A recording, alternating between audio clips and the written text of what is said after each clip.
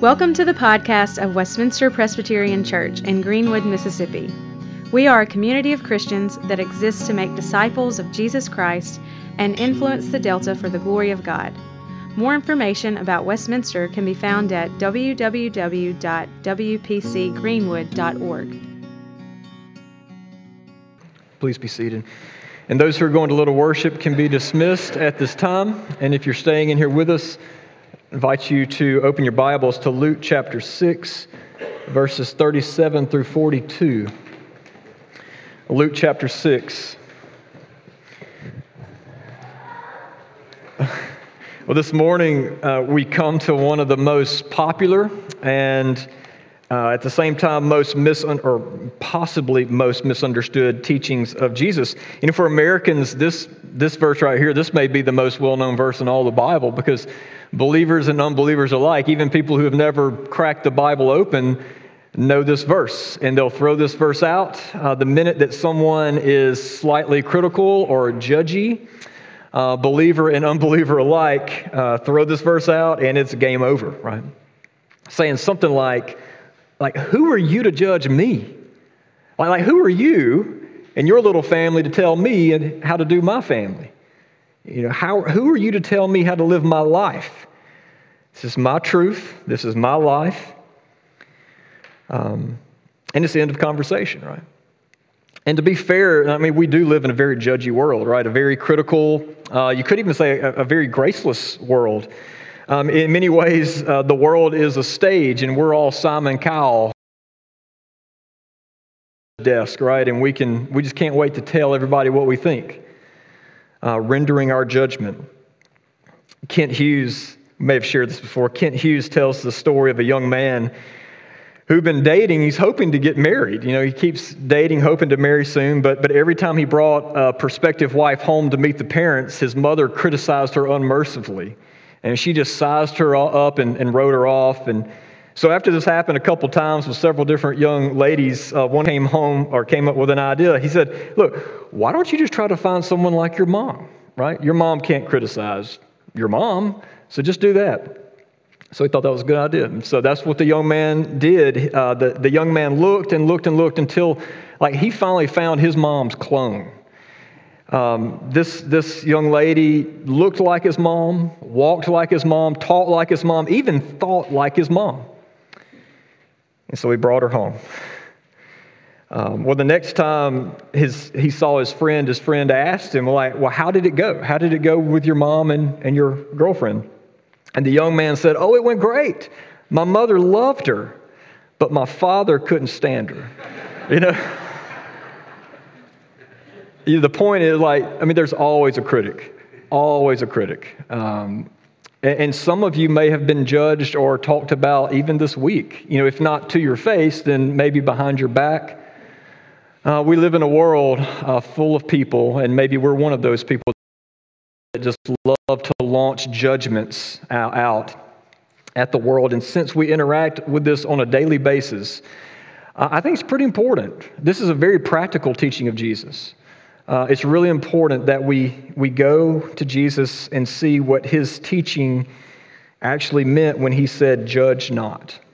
So let's go to God's word, and we're going to see the kingdom way of relating to each other. Luke chapter 6 versus God's word. Jesus said, judge not, and you will not be judged. Condemn not, and you will not be condemned. Forgive, and you will be forgiven. Give, and it will be given to you. Good measure, pressed down, shaken together, running over, will be put into your lap. For the measure you use, it will be measured back to you. And Jesus also told them a parable. He said, can a blind man lead a blind man? Will they not both fall into a pit? A disciple is not above his teacher, but everyone, when he is fully trained, will be like his teacher. Why do you see the speck that is in your brother's eye, but do not notice the log that is in your own eye?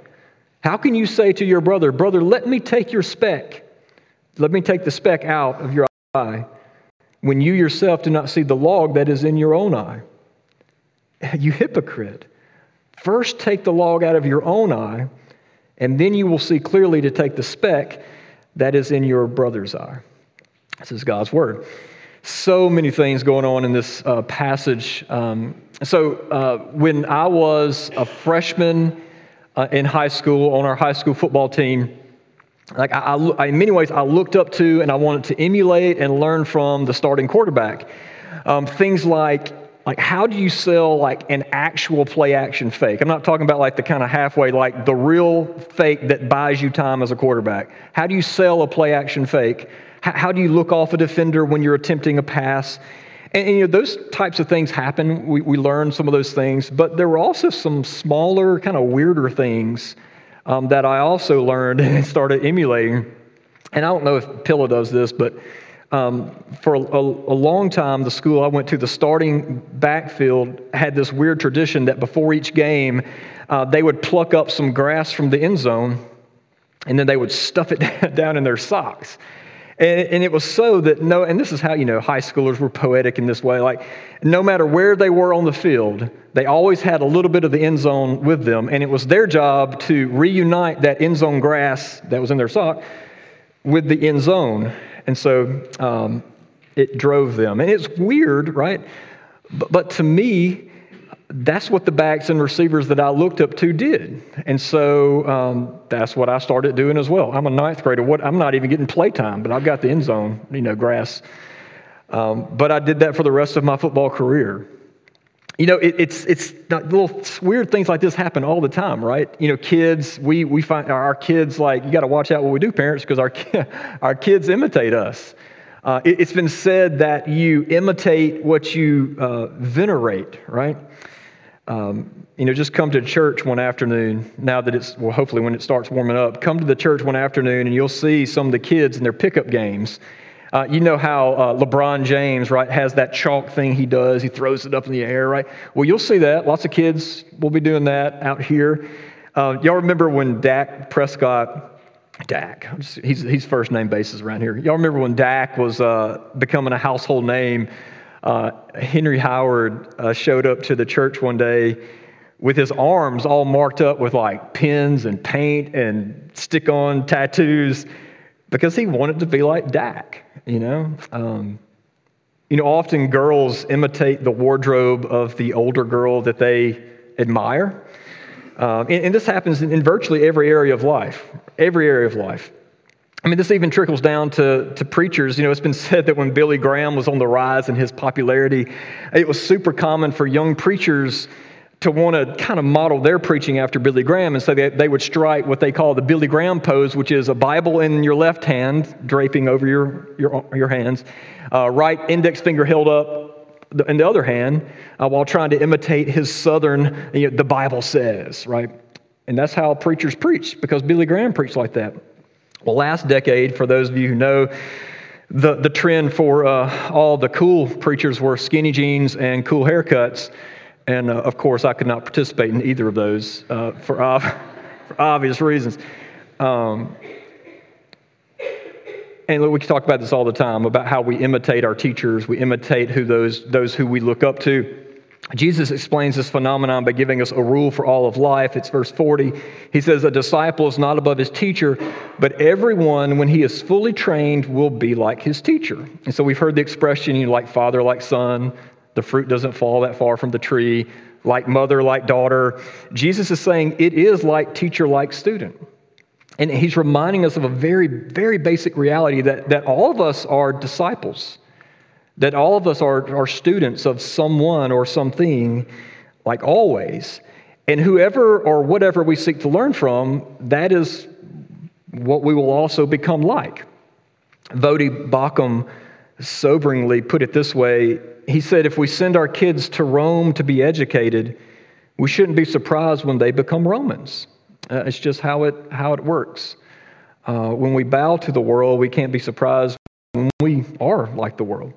And so since students have a tendency of following and emulating their teacher, Jesus is calling us to be very careful about who we seek to learn from, where we're getting our information. And in this context, it's who are we learning about judging from and criticizing others, judging others. Jesus asked, can a blind man lead a blind man? And it's so easy in today's, technological day. It doesn't matter where you live or how in the backwoods you are. You can, flip on Instagram and you see that whatever that social media celebrity is doing, and you're like, it influences you. Or wherever you get your news, be it CNN or Fox News or somewhere in the middle. It's like you see the talking heads that are reading the news to you, and you say, that's it. That's how I'm going to think. That's what I'm going to do. And all the while, Jesus is saying our, quote, teachers, it's very possible that they are spiritually as blind as a bat, and they will lead us into a pit. And so when it comes to how a human soul actually lives and actually flourishes, it's probably best, in fact, it's definitely best, let's just follow the one who made the human souls, right? Let's go to Jesus. He's the only game in town. Every other guide is a blind guide. And so this morning, Jesus is inviting us. That's what the talk about the teacher-disciple thing is. But Jesus is inviting us to come and sit at his feet and to see or to learn the posture that his followers are called to have when it comes to judging, casting judgment, and criticism. So first point, what is Jesus not saying when he says judge not? What is he not saying? Well, when Jesus says judge not, this isn't just this blanket statement saying, commanding us to never assess, never evaluate, to never render judgment on anything whatsoever. No, the fact that he ties in that command to the picture of addressing, the log or the beam that's in your own eye before you go to address or talk about the speck who is in someone else's eye, tells us that there is a time and a setting in which some form of criticism or some form of loving rebuke is appropriate. And besides, throughout the Bible, we're called time and time again to discern between gospel teaching and false teaching. We're called to know where the wolves are. Throughout the Bible, we're called to, discern, when not to throw the gospel pearls out before the pigs. We're called to discern, all right, when is it appropriate for us just to shake the dust and to move on? And so it's good to develop critical thinking. Actually, this is what John read this morning in 1 Corinthians 5. Paul said, as far as judge not, we shouldn't judge the world. We shouldn't judge those who are outside the church, but we are called as believers to judge other believers. But, and point them towards Jesus as we're doing that.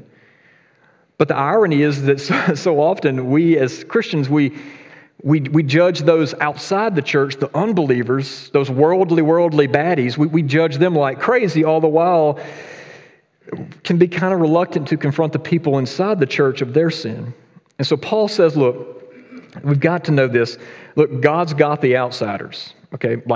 He's got them, which means you don't have to waste 1 second of your life on this earth looking down your nose in judgment towards the world.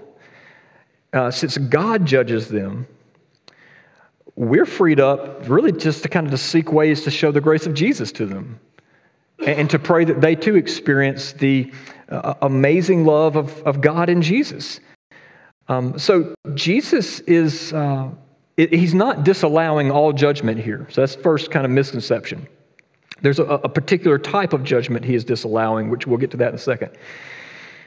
Second misunderstanding is who Jesus is talking to here. As mentioned, our world loves to quote this verse and own this verse. This is their favorite verse. And claim, their motto, we don't judge, we accept, we have an accepting posture, and we're going to affirm you. But there's a problem with that. And yes, as we've mentioned, there are many teachings of Jesus that are just general teachings, right? The call to repent is a call to all people to repent. But here, we're in a section of Scripture in which Jesus is only talking to his people. In a section of Scripture in which Jesus is laying out a way of life that for those who have been redeemed, for those who have been transformed by the grace of God, And he's calling them to walk in that way. This is the way Jesus' followers walk. And so even the language of that log and speck is draped in a family of God, household of faith language, because notice it says not when you go to somebody, but it says when you go to a brother or to a sister. It's talking within the household of faith, which taken together tells us two things. One, if you have been saved by God's amazing grace, then you should be one of the least judgmental people in the world. Far from being a bigot. One of the least judgmental people in the world. And then two, this means unless you've experienced the unmerited love of God in your life, then this right here isn't even in the realm of possibility for you. So if our identity isn't firmly in Jesus, like He is our hope, He is our identity, then of course you're going to judge people, Then of course you're going to size people up and play the comparison game, because that's what you do. That's the fallen natural way of humanity. Of course the world's going to do that. And so we shouldn't be surprised when the very people outside the church who boast this motto are actually, in reality, some of the most graceless and merciless of judges. And we see that, of course, today in cancel culture. And to be fair, there's some elements of cancel culture that is good, like you need to be held accountable, right? But there's some things like if you don't virtue signal at the right time and in the right way, you're done. Cancel. Okay, that is not what Jesus is teaching here. All right, so what is He teaching then? Second point, what is Jesus teaching? He's teaching us that there's a difference between critical thinking and then actually having a critical spirit. Here Jesus is condemning a judgmental posture towards others. Judging for the sheer pleasure of judging and somehow making yourself feel better. It's that feeling we have when we used to watch Jerry Springer, right? It's like, your life is messed up, but it ain't that messed up, and so you feel good. It's that spirit is what he's getting at. One scholar said judgmentalism is at best a sign of spiritual cancer, and at its worst a sign of spiritual death. And so this is why Jesus tells us that judgmental people will be judged, and condemning people will be condemned, to which, we read the verses like that, and we may think, well, that doesn't sound very gospel-like. Where's the love in there, Jesus? What's with that? Well, he's getting at the heart, like the heart of the person. A judgmental posture is telling of the state of our heart. And so it's telling of how aware we are of our own sin, right? How aware we are of our own need of Jesus. And that's why Jesus ties in the picture of the people who run around talking about everybody else's problems, but they don't realize that their problem is like a beam in their eye. Jesus is like, look, you worry about your own stuff. You worry about your own log before you turn your attention to other people's little splinters. And what happens is anyone who's truly seen the size of the beam in their eye and experienced lumberjack Jesus coming through and just chopping that thing down and giving you sight, it changes you. You start seeing the sins of others with the contact lenses of grace and redemption. Right? If you've seen the depth of your sin and experienced the wonder of Jesus taking your sin and then forgiving you of that sin and then giving you His righteousness in its place, like that changes you. It humbles you. But then it also lifts you up with grace-empowered joy, because in Jesus, God doesn't see you as a screw-up. God sees you as His son, as His daughter. You have the favor of God in Jesus. And so part of Jesus' teaching here is an invitation to come to Him. It's an invitation to come and live every day before the smiling face of God. And so when that reality pierces us, it creates the exact opposite of a judgmental posture. And so Jesus is getting at, like, if you are judgmental towards others, that means that you don't understand the gospel, you don't understand your own sin, you don't understand your own forgiveness, you're missing it. What you should realize is, we are prisoners who have been turned loose. Because when it comes to ultimate judgment, we see here that there's really only two options. Either Jesus will be judged on our behalf, or one day you will be judged, and it will be crushing. And that's what Jesus is getting at in verse 38. It can be taken two ways. It's if you judge people harshly, well, one, it means that you don't understand your own sin. You are missing Jesus, and that means that you will be judged harshly. But it can also be taken in the positive, that if you are in Christ, a new posture arises in us.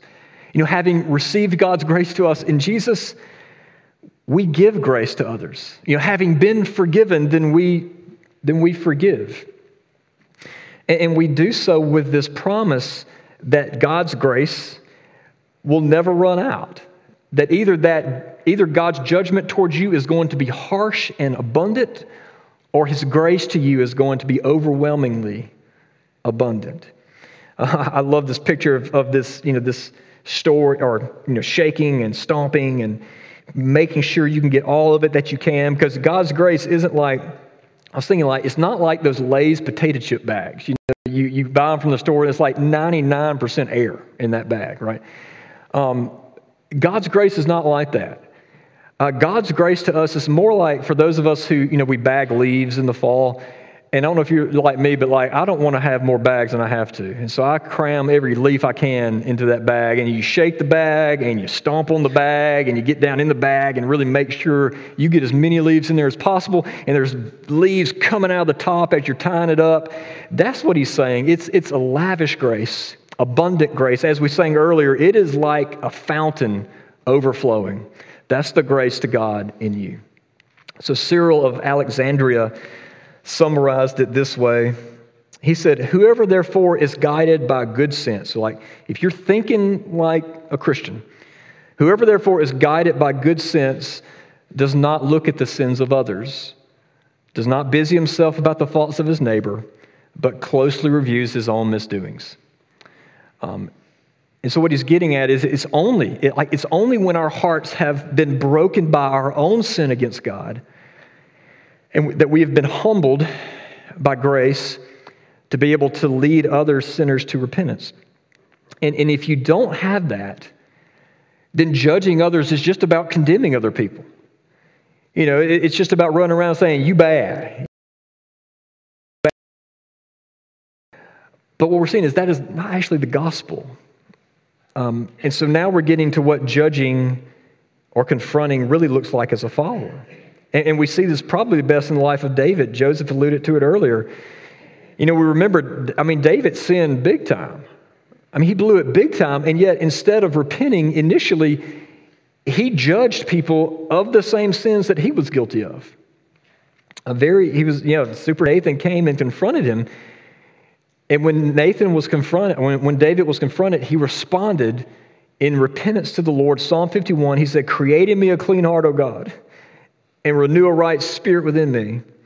Restore to me the joy of your salvation and sustain a willing spirit within me. In other words, Lord, get this log out of my eye and humble me, not so that I can be more self-righteous, because if I do all my sin, then I can really judge people. No, not because of that. He said, no, David says, so then I can teach transgressors your ways, and sinners will return to you. David finally got it. And that is what it's about as believers. It's not about pointing fingers, right, and saying, shame. I hope you are ashamed of yourself. No, what it means is, as a believer, it is pointing those who are ashamed back to the one who bore their shame, Jesus, right? It's about returning sinners returning to the Lord. And so it's mentioned earlier, we're not called to judge the world, but we are called to judge and lovingly rebuke believers, fellow believers. And it's never fun to confront someone's sin. If you enjoy confronting someone's sin, then there's something wrong with you. Because if you do it rightly, you're doing it in love. And nor is it fun to be confronted, right? It's tremendously painful. Because eyes are pretty sensitive, and you go poking around in people's eyes, and they have a tendency of closing up, right? Well, as sensitive as our eyes are, the human soul is even more sensitive. And so when we confront someone about a sin, if we're doing it as forgiven believers, we don't dare march in as the self-righteous hope to save the day. And I'm just here to fix you. Tell me your problems and we're going to fix them. No, Jesus calls us to tread delicately with clear, self-judging eyes. In Galatians, Paul said virtually the same thing. He said, if someone is caught in any transgression, you've got someone around or in the community that's in sin, what does he say? Does he say, you who are spiritual, you need to go string them up and just make an example of them? No. He says, you who are spiritual should restore them in a spirit of gentleness. And I know it doesn't always work out that way, and that's why we have Matthew 18. And that's why Jesus teaches about, hey, you go in gentleness, it doesn't always work out. There's other things to do. But just at the very basis of it, this is the posture that we go to each other in. So Jesus is inviting us to see the reality of our forgiveness in Him and then to respond by following His lead, like teacher, like student. And so if anyone had any reason to look down their noses at everybody, it'd be Jesus, right? I mean, He just canceled, right? Everybody. And it was Him. And yet, though He did render judgment and He did condemn those who refused to repent, though He did that, there was never a hint of the judgmentalism that He's urging us to avoid. No, like He didn't point His finger at the loss. No, He wept. He wept. So rather, and I've heard a lot of y'all say this, we approach others as beggars, telling other beggars where the bread's at, right? Where the life and where the joy is. Well, that's the Jesus way. And it's so different from what you're going to hear out there, right? That is the Jesus way, and that is the way He died to bring us into. And so that's an invitation to come to Jesus.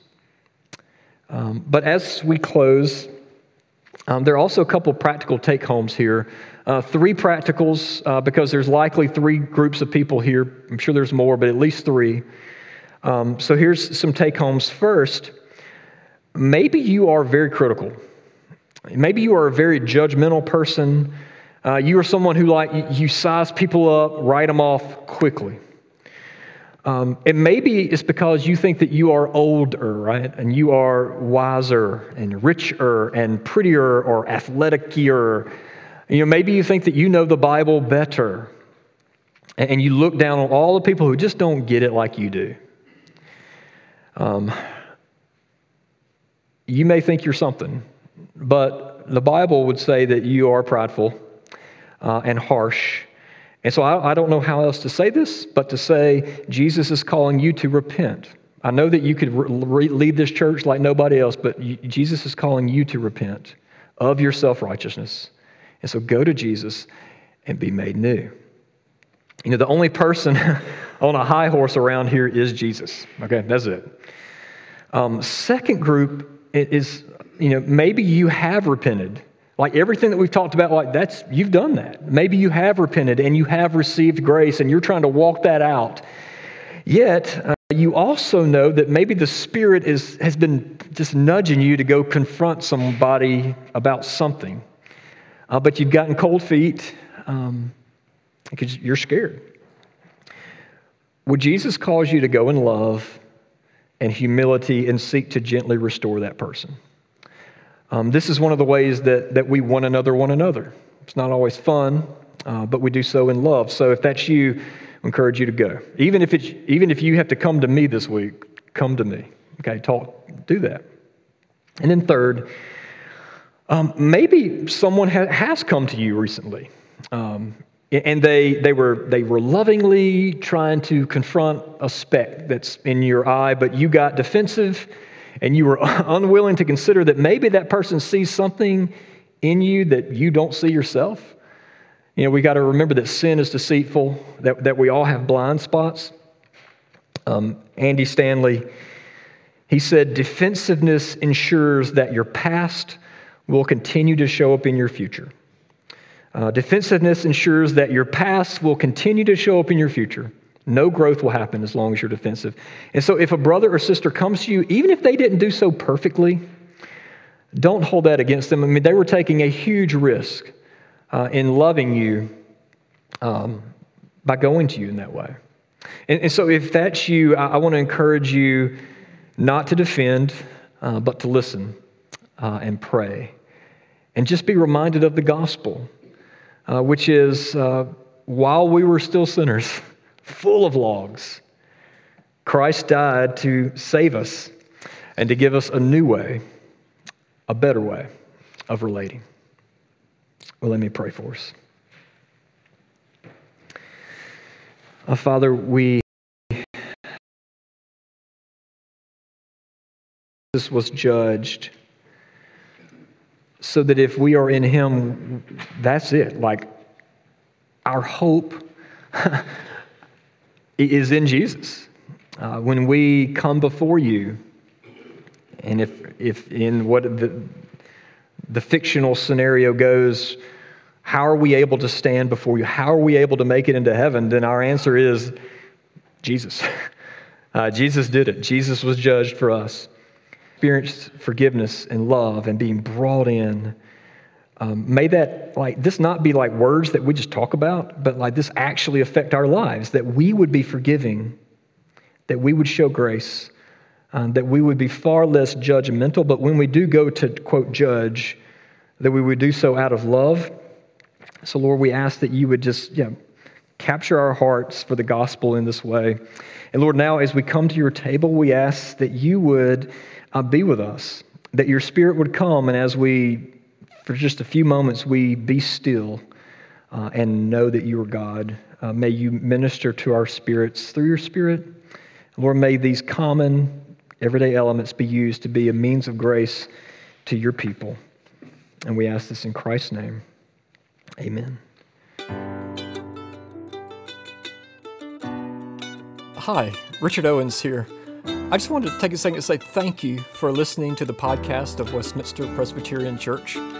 Our prayer is that the Lord would use this message to encourage you in the gospel and that you would find Jesus to be more beautiful than you ever imagined.